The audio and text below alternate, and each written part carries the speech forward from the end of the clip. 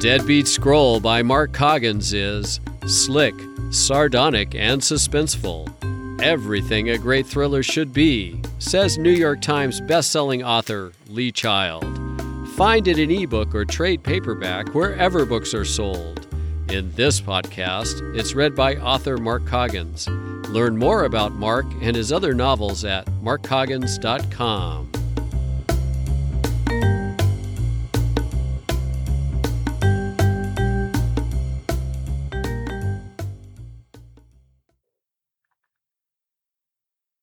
Chapter 6. The Late Shift.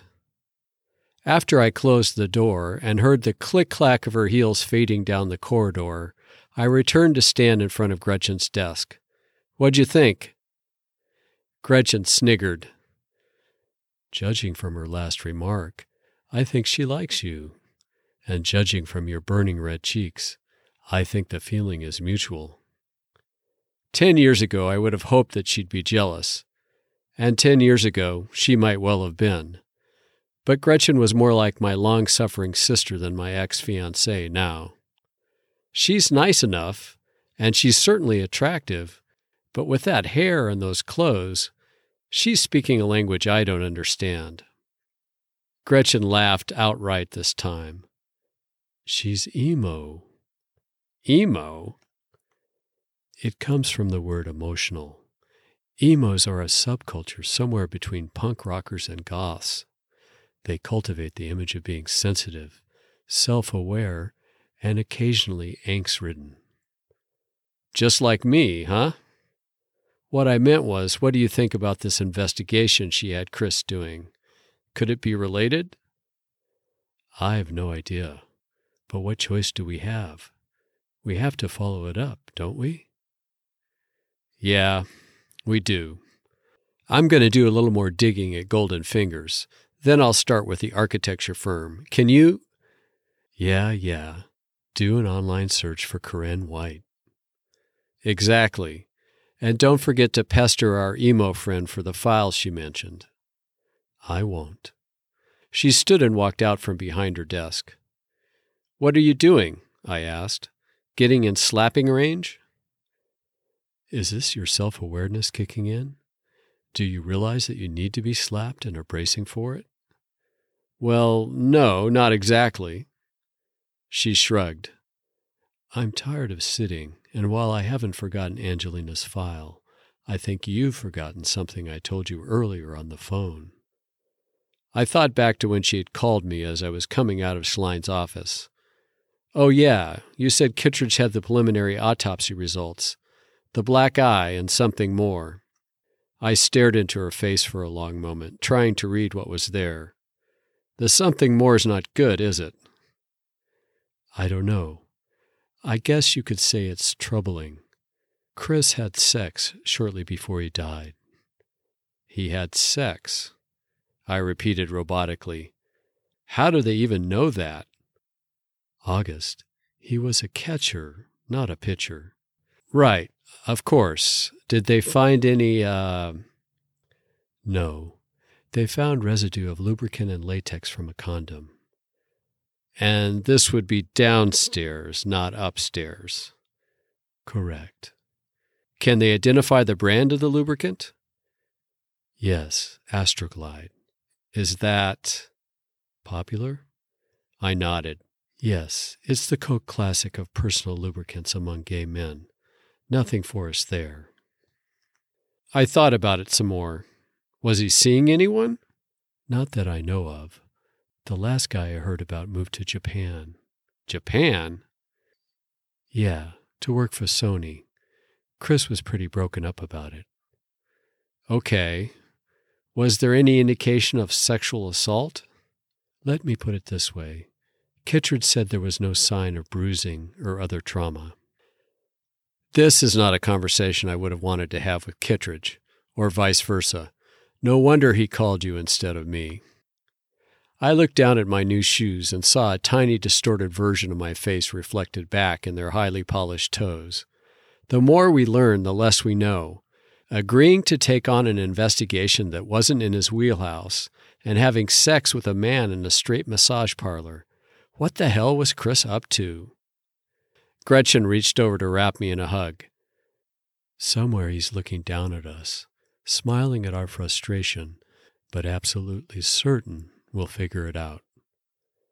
He's definitely smiling about the meat-eating dinosaur comment. It's almost like he arranged for me to hear that. Don't be so emo, she said, and pulled me closer.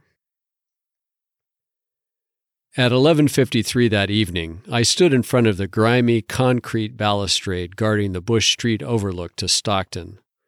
Below me, the 30 Stockton trolley bus juddered by, connected to overhead power lines by hinged poles that sprouted from the roof like the antenna of an overgrown insect. A smattering of cars whooshed by behind me on Bush, and a man pushing a woman in a wheelchair gave me a wide berth, almost steering the outside wheel of the chair right off the sidewalk. The Stockton Street entrance to Golden Fingers was below on my right. Its towering sign, which was nearly at eye level from where I stood, was still lit, but the parlor had been closed since 10. I was waiting for the janitor to show up in hopes that I could learn more about the discovery of Chris's body. I knew Kittredge would be pissed if he found out, but I didn't entirely credit his version of events, and I wanted to hear it from the horse's mouth. A white van double-parked in front of Golden Fingers at 12:10, and a man and a woman dressed in white uniforms jumped out, leaving the emergency flashers blinking. They hustled to the back of the van where they decanted a variety of cleaning equipment and supplies to the sidewalk. The man hurried back behind the wheel to move the van, while the woman busied herself with transporting the equipment and supplies inside. I loitered at the balustrade until I saw the man round the corner at Sutter and walk back up Stockton towards the massage parlor. I lumbered down the concrete staircase that led from the overlook to the street. I managed to arrive at the massage parlor door just as the man walked up from the other direction. He was Hispanic, in his late 30s, with a wide, flat face and a full head of unruly black hair. He had just wrapped his hand around the door handle when I said, "Were you the one who found the body here the other night?" He released the handle and stepped back, clearly nonplussed. "Who are you?" "I'm a friend of the man who was killed." That didn't seem to clear up his confusion. He licked his lips and blinked. I remembered that Kittredge had said the janitor who found Chris was from El Salvador and didn't speak much English. I probably spoke even less Spanish, so we would have been at an impasse if the woman who had come with him in the van hadn't picked that moment to poke her head out the door. "What do you want?" she demanded in crisp, unaccented English. There seemed to be a family resemblance in her features, so I guess she was related to the man, perhaps even his fraternal twin. "I want to talk with him." "About what?" "About the dead man he found here." She stepped out onto the sidewalk, pressing her butt firmly against the closed door. "Are you a cop?" "No, a private investigator. I'm a friend of the murdered man. He was also an investigator." "Mrs. Kongsang Chai wouldn't like it." "What does Mrs. Kong," I stumbled over the word, "have to do with it?" "She runs the parlor." I pulled out the folded stack of $20 bills I had gathered for this purpose. "Look, I've got $200 here. It's yours, or should I say his, if I can just get some information about what happened on the night my friend's body was found. Like I said, I'm a private investigator. Neither the cops nor Mrs. K will ever know about it."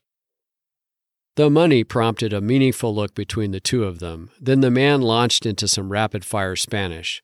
It was apparent he had understood more of the conversation than I had assumed. Eventually the woman shrugged and agreed with a short, "Si quieres," which was one of the few Spanish phrases I recognized. "Let's go inside," she said to me. "It will give us more of that privacy you've been talking about." "Great." I followed her through the door into the dinky reception area.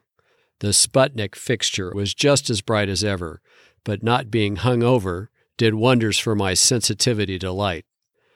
The man gestured for me to stay in the reception area, then plunged through the beaded curtain to the hallway beyond. He returned a moment later with 3 folding chairs, which he arranged in front of the reception desk. He plopped down in the closest one to the curtain and said something in Spanish. The woman translated. "Have a seat and ask your questions." I yanked my chair closer and fell into it. For starters, the police told me there was only one janitor. Were you here that night too? No. Some businesses aren't cleaned every night, or they alternate between a light cleaning and a heavy cleaning. I only come with him when he needs help to finish his rounds on time. And you are? His wife. So much for my twin hypothesis and the idea that opposites attract. That's great. If you say so. My name is August Reardon, by the way. May I ask yours? She puckered her mouth. First names only. I'm Christabel, and he's Hector. Nice to meet you. I gave them a first names only smile. How about if we start by Hector describing how he found the body?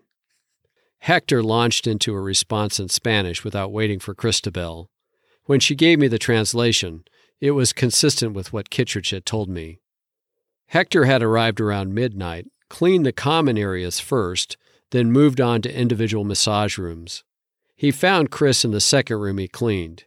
He called the owner, Mrs. Kong Seng Chai, and she called the police. I was disappointed. I hoped that the description of finding the body would include some material fact that Kittredge had left out, or prompt some other questions. Have you ever found anything like this before? Christabel snorted and translated the question for Hector. He laughed too and answered directly in English. A dead rat once. Ever see the man before? At the massage parlor, I mean. We're never here when the parlor's open, said Christabel. We never see the customers. Not even after hours? No private events or special arrangements for good customers? Christabel made a dismissive gesture, but put the question to Hector anyway. He gave a 2-sentence answer.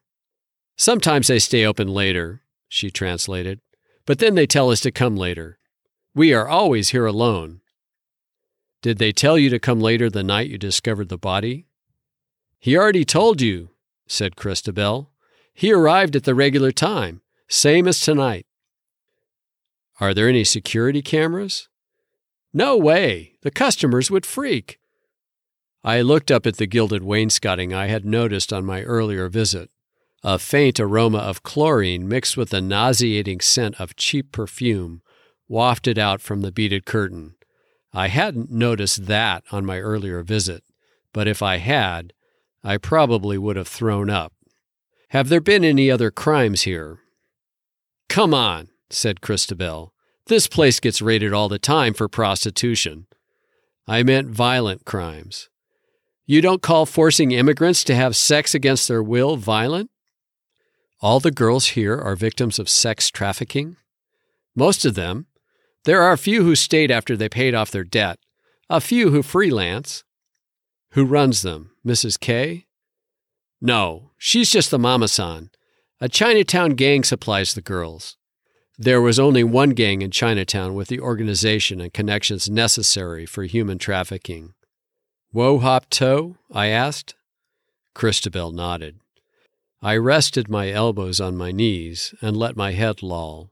I had killed the former leader of Wo Hop To during the investigation of a fixed mayoral election a few years back. Chris had worked the case with me, helping me to understand how the electronic voting machines had been fiddled with. The possibility that he had been murdered in revenge was downright frightening. I looked back at Christabel. Do you know any of the girls here? She frowned. Why? I want to talk to someone who was working that night. You think Wo Hop To lets them run around during the day to meet with anybody? One of the freelancers, then. I'll pay. She looked over at Hector, who said something low and soothing in Spanish. Write down your phone number, she said to me. Maybe somebody will get in touch. I took one of my old cards from my wallet and passed it over. She looked down at it, chewing her lip. Something clicked for me. You used to work here, didn't you? I work here now. I mean during the day. You know too much about the operation, and you have too much empathy for the girls. She thrust her chin out. Maybe you have too little. It's not a secret I worked here. Hector knows. It's how we got the contract. Okay. You have anything else to ask? We're on a schedule. It doesn't do us any good to make an extra $200 if we don't finish our jobs on time. We'll lose the clients. One final question. Did Hector notice anything unusual or out of place that night? Apart from the body, of course. Christabel translated for Hector, and after thinking a moment, he said something back to her. It wasn't much, but it clearly wasn't no. Rather than serve up his response, Christabel said something back to him. He shook his head and gestured toward me. What's going on? I asked. Tell him, said Hector. My husband is more soft-hearted than I am, said Christabel. He did notice one thing. It's not exactly unusual for this sleazy place, but Mrs. Kong Sheng Chai wouldn't want you to know. Now you have to tell me. She sighed and squeezed her temples. I had given her a headache. There's a room in the basement. It's a place for people to have group sex. It's not used very often, but when it is, we have to clean it, same as the rest of the building. Hector says it was used that evening. Is there any particular reason to think my friend might have been there? No, came the relayed answer. Was there any blood or other indication that the murder might have taken place in that room instead of the massage room? Another no. Who exactly has sex in the room? Christabel answered me directly. Who do you think? Nob Hill Society ladies? It's clients of the massage parlor and the girls who work here. Does Mrs. K ever rent the room out without supplying the girls? Christabel blew air through her lips.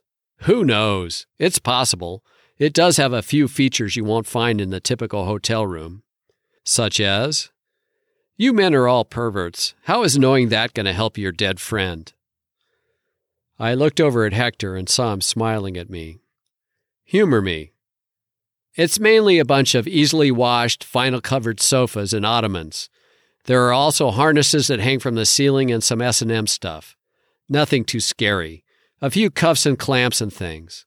Oh, and mirrors. Lots of hard-to-clean mirrors.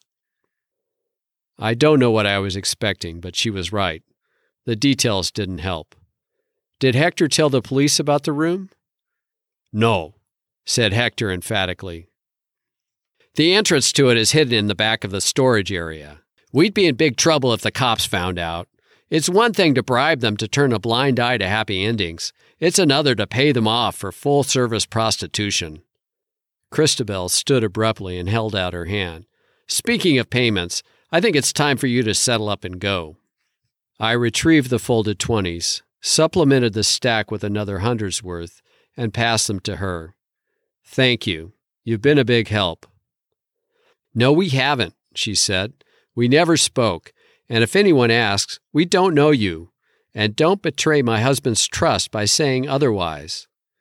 I won't. We never talked. Hector stood and unlocked the front door. I slipped through, and he extended his hand for a quick shake. Sorry for your friend, he said, and pulled back. I heard him bolting the door behind me as I trudged up Stockton, a half-dozen improbable theories rattling around in my brain.